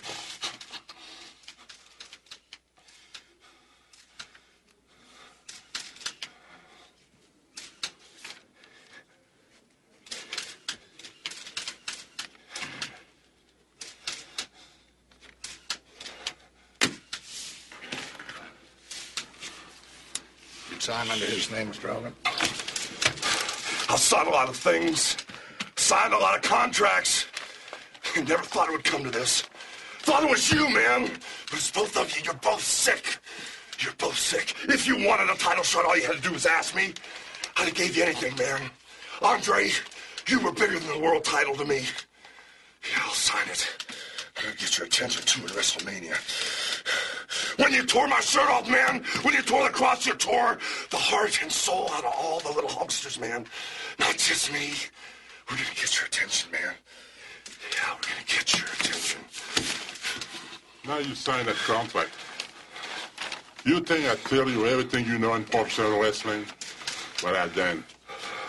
And believe me, WrestleMania 3 will be your last lesson. Et ça va me faire vraiment plaisir à le faire, crois-moi. Parce que pour la dernière fois... Speak to me in English when you talk to me. As far as I'm concerned, it's not signed in ink. It's signed in blood. If you want me to speak in English, I will speak in the ring in WrestleMania. Au revoir. We will finish off the dark side of professional wrestling, the greatest heel turns of this great industry, with one of the greatest heel turns ever. And that was the creation of Hollywood Hulk Hogan. Buckle up, fans. This is going to be a good one. Hulk Hogan's heel turn at WCW's Bash at the Beach pay-per-view is arguably the greatest heel turn of all time, for a wide variety of reasons. In the match which pitted Team WCW against Team Outsiders, Sting, Macho Man Randy Savage, and the total package Lex Luger attempted to defend the honor of World Championship Wrestling against the invading Scott Hall and Kevin Nash. When all seemed lost for WCW, Hulk Hogan made his appearance to a huge ovation, to which proceeded to destroy the remnants of Team WCW and join the Outsiders in creating the definitive and historic New World Order faction, the NWO. Hulk Hogan arrived.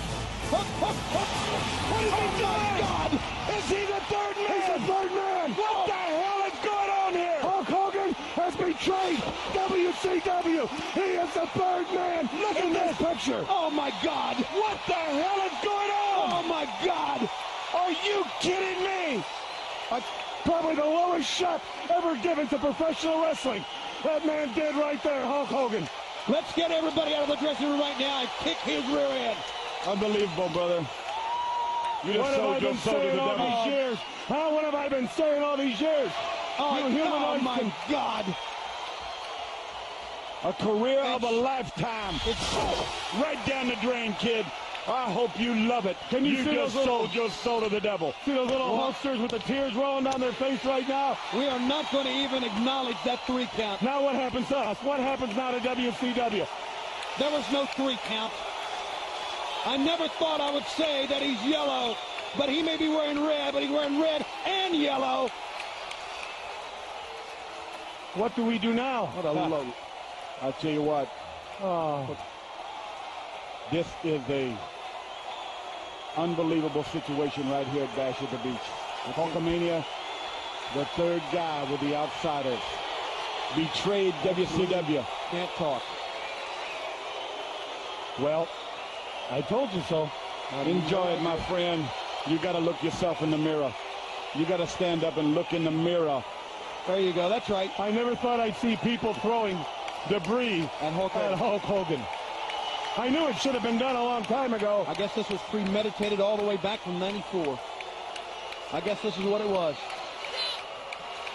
He had a ticker tape parade. He sure did. At Disney in a car. People lined the streets for Hulk Hogan. What do we got here? We got a fan coming in. Well, he didn't last long. Incredible. What a show. Everyone is shocked, Tony. Look at the ring. What you do is to tell these people to shut up if you want to hear what I got to say.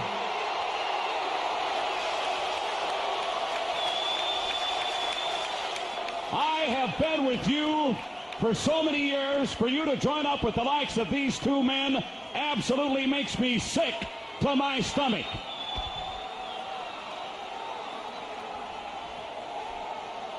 And I think that these people here and a lot of other people around the world have had just about enough of this man, and you want to put yourself in this group? You've got to be kidding me. Well, the first thing you got to realize, brother, is this right here is the future of wrestling. You can call this the new world order of wrestling, brother. These two men right here came from a great big organization up north, and everybody was wondering who the third man was. Well, who knows more about that organization than me, brother? I've been there, I've done that. You have made the wrong decision, in my opinion. Well, let me tell you something. I made that organization a monster. I made people rich up there. I made the people that ran that organization rich up there, brother. And when it all came to pass, the name Hulk Hogan, the man Hulk Hogan, got bigger than the whole organization, brother. And then billionaire Ted, amigo, he wanted to talk turkey with Hulk Hogan. Well, billionaire Ted promised me movies, brother. Billionaire Ted promised me millions of dollars. And billionaire Ted promised me world caliber matches. And as far as billionaire Ted goes, Eric Bischoff and the whole WCW goes, I'm bored, brother. That's why these two guys here, the so-called outsiders, these are the men I want as my friends. They're the new blood of professional wrestling, brother. And not only are we going to take over the whole wrestling business with Hulk Hogan and the new blood, the monsters with me, we will destroy everything in our path, Mean Gene. Look at all of this crap in this ring. This is what's in the future for you if you want to hang around the likes of this man Hall and this man Nash. As far as I'm concerned, all of this crap in the ring represents these fans out here. For 2 years, brother, for 2 years, I held my head high. I did everything for the charities. I did everything for the kids. And the reception I got when I came out here, you fans can stick it, brother. Because if it wasn't for Hulk Hogan, you people wouldn't be here.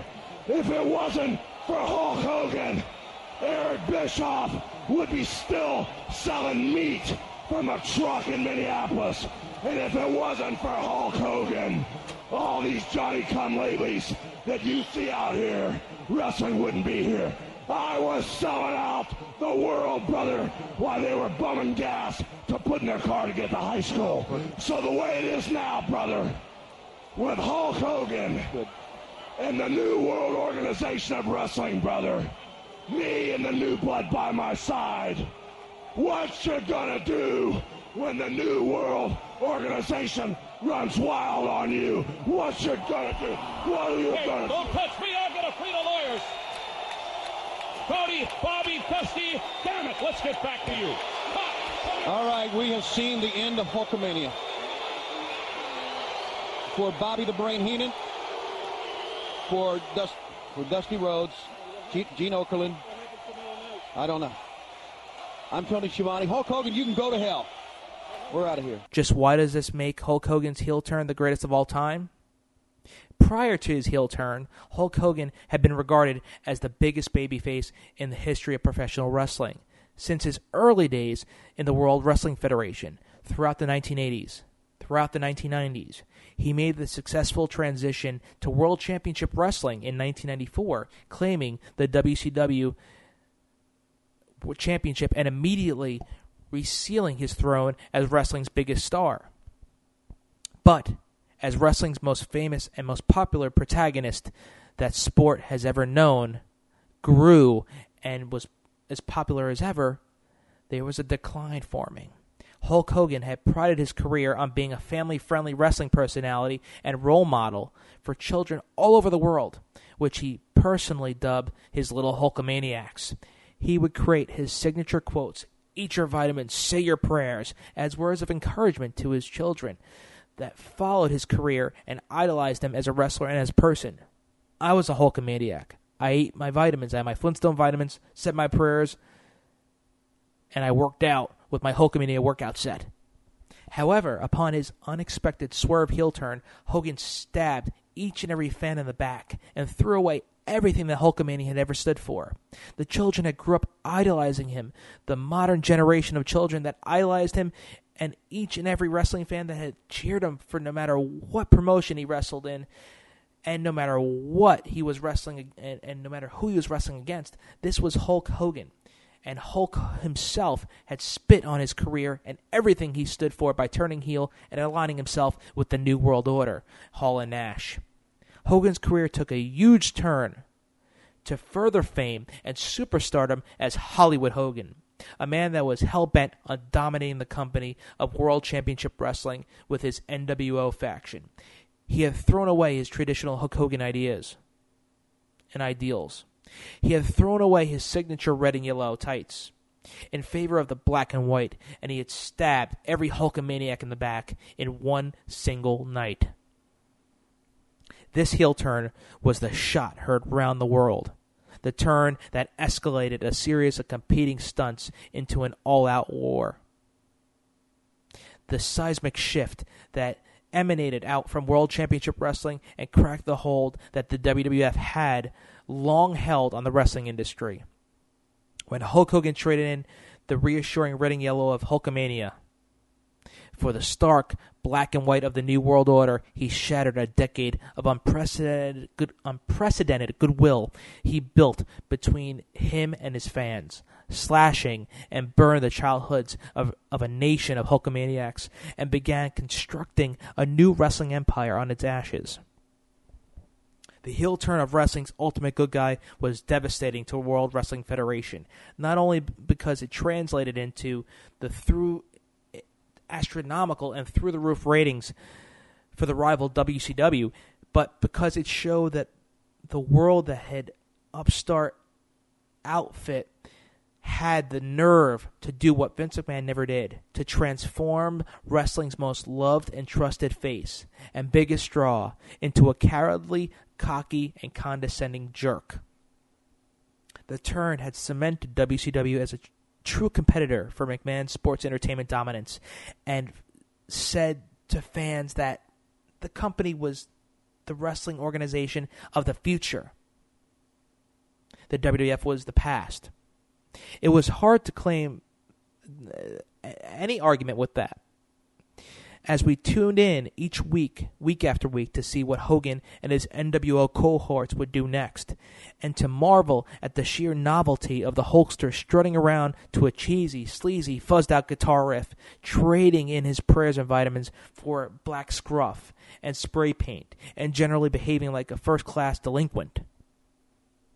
By now, we all know how terribly the turn, the angle, and the company itself all ended, but still, at the time, it was cutting edge, and it reminded the fans of the unique kind of storytelling that pro wrestling offered. That's what we're missing today. Last time I saw it was the formation of the Nexus, but that was eventually ruined. Where else could you go on seeing a living, breathing character we'd spent more than a decade with, grew up with, in fact, continue to change and evolve in unpredictable, troubling, and supremely entertaining ways? He simply elevated his career to a brand new level and new heights, which evidently carried his career into the new millennium. It is a heel turn that wrestling fans will be talking about for generations upon generations, and it is a heel turn that will simply go down in history as one of the greatest, if not the greatest, of all time. Furthermore, the heel turn and the creative revolution and ratings boom that it catalyzed in WCW lit a fire under McMahon and company, a fire which ignited the reactionary attitude era, carried the company into the new millennium, and continues to shape creatively the WWE of today and every moment, each day in professional wrestling. The once immortal, once incredible Hulk Hogan became Hollywood, and it will go down as one of the greatest heel turns of all time. What a way to cap off a wonderful show.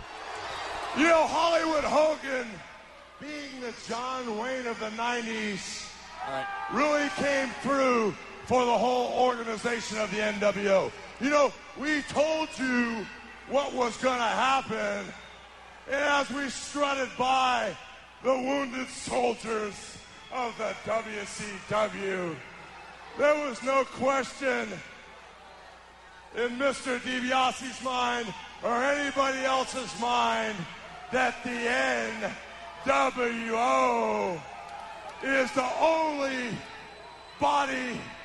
superior body in the professional wrestling business. We have conquered and won. It's not over, Hogan. Don't kid yourself. Now, matters at hand. First off, the Nacho Man. Ooh, yeah, Randy Savage. Macho Man, if you're watching from your hospital bed, brother, I want you to know I have nothing but the utmost respect for you, because the cross to bear of the whole WCW was put on your back last night, Jack. And with all the powers in the Macho Man's little teeny Slim Jim, you couldn't get the job done. Oh, and by the way, Macho Man, I'm going to take real good care of Miss Elizabeth for you.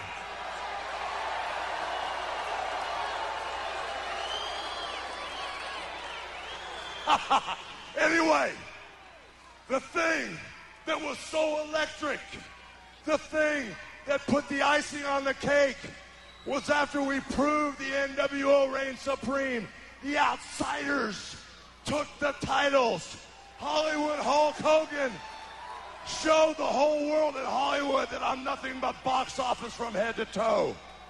If there was ever any question in anybody's mind who the superstar of the 90s is, who is at the top of the pecking order, it was only proved when one of the greatest wrestlers of all time, the rowdy one, that little red-haired stepchild, Roddy Piper, came out and was man enough to admit that he always idolized Hulk Hogan and couldn't even lace up my boots. And when I looked in Piper's eyes, after he kept admiring my accomplishments, I saw the fear in his eyes, and as he turned his skirt and ran, that was the best decision of his life. Once again, BTB fans, I think we hit another one right out of the park. A spectacular show looking back at the dark side of professional wrestling and sports entertainment. Wrestling's greatest heel turns. We would like to thank Anthony for the suggestion. Great idea, Anthony, and I think we really nailed this one, and it's extremely entertaining going back listening to those audio clips of these heel turns, of these great superstars in professional wrestling, and looking back at what made wrestling so special, the heel turn. And I truly believe that there would be no sports entertainment, no professional wrestling, no Hulk Hogan, no John Cena without that heel, without that Piper, without that now CM Punk, without Chris Jericho's, without the initial Heartbreak Kid. And then once a character becomes stale, you reinvent yourself by turning heel, hence Hollywood Hulk Hogan. Turning heel has so many elements if done properly. Fans, once again, I'd like to thank each and every one of you for joining us here on the SNS Radio Network, as well as Podbean.com. Just like JJ All Cap Sexay says, if you're not listening, you're not trying. You can reach all of us here at Beyond the Bell, especially myself, at our official email, btbwrestling@gmail.com, as well as our official Podbean hosting site, beyondthebell.podbean.com, as well as my official website, ringannouncing.com, where you can see some audio clips of me announcing famous stars of the past and present, as well as some of my commentary going forward. You can listen to all of that and see my schedule as well, and see some funny old school photos of me dressed up like the Macho Man Randy Savage, Hulk Hogan, you name it. I dressed up like them back in the 80s. You can see all of that at ringannouncing.com. So I would like to thank each and every one of you for joining us on a wonderful, wonderful dark edition of Beyond the Bell. And we're going to preview next week's edition of Beyond the Bell, as we're already set due to the overwhelming feedback I've had from the initial debut edition of Epic Encounters. We're going to go to Epic Encounters Volume 2. We spoke about this briefly, 2 of the matches briefly tonight. The card for Epic Encounters 2, which you'll hear next week on Beyond the Bell, will consist of the Fabulous Freebirds versus the Von Erichs. Then we'll take a look at the feud between Bret the Hitman Hart versus Owen Hart. And then in the main event, the unforgettable, infamous feud between Stone Cold Steve Austin and Mr. McMahon. That will go down in next week's edition of Epic Encounters Volume 2, so buckle up, fans, for that one, because it's going to be a great show. Once again, thank you all for joining us here on Beyond the Bell, the Dark Side Edition, Pro Wrestling's Greatest Heel Turns. I'm your host, ring announcer Sean Beckerman, signing off. We'll see you next week as we'll go Beyond the Bell.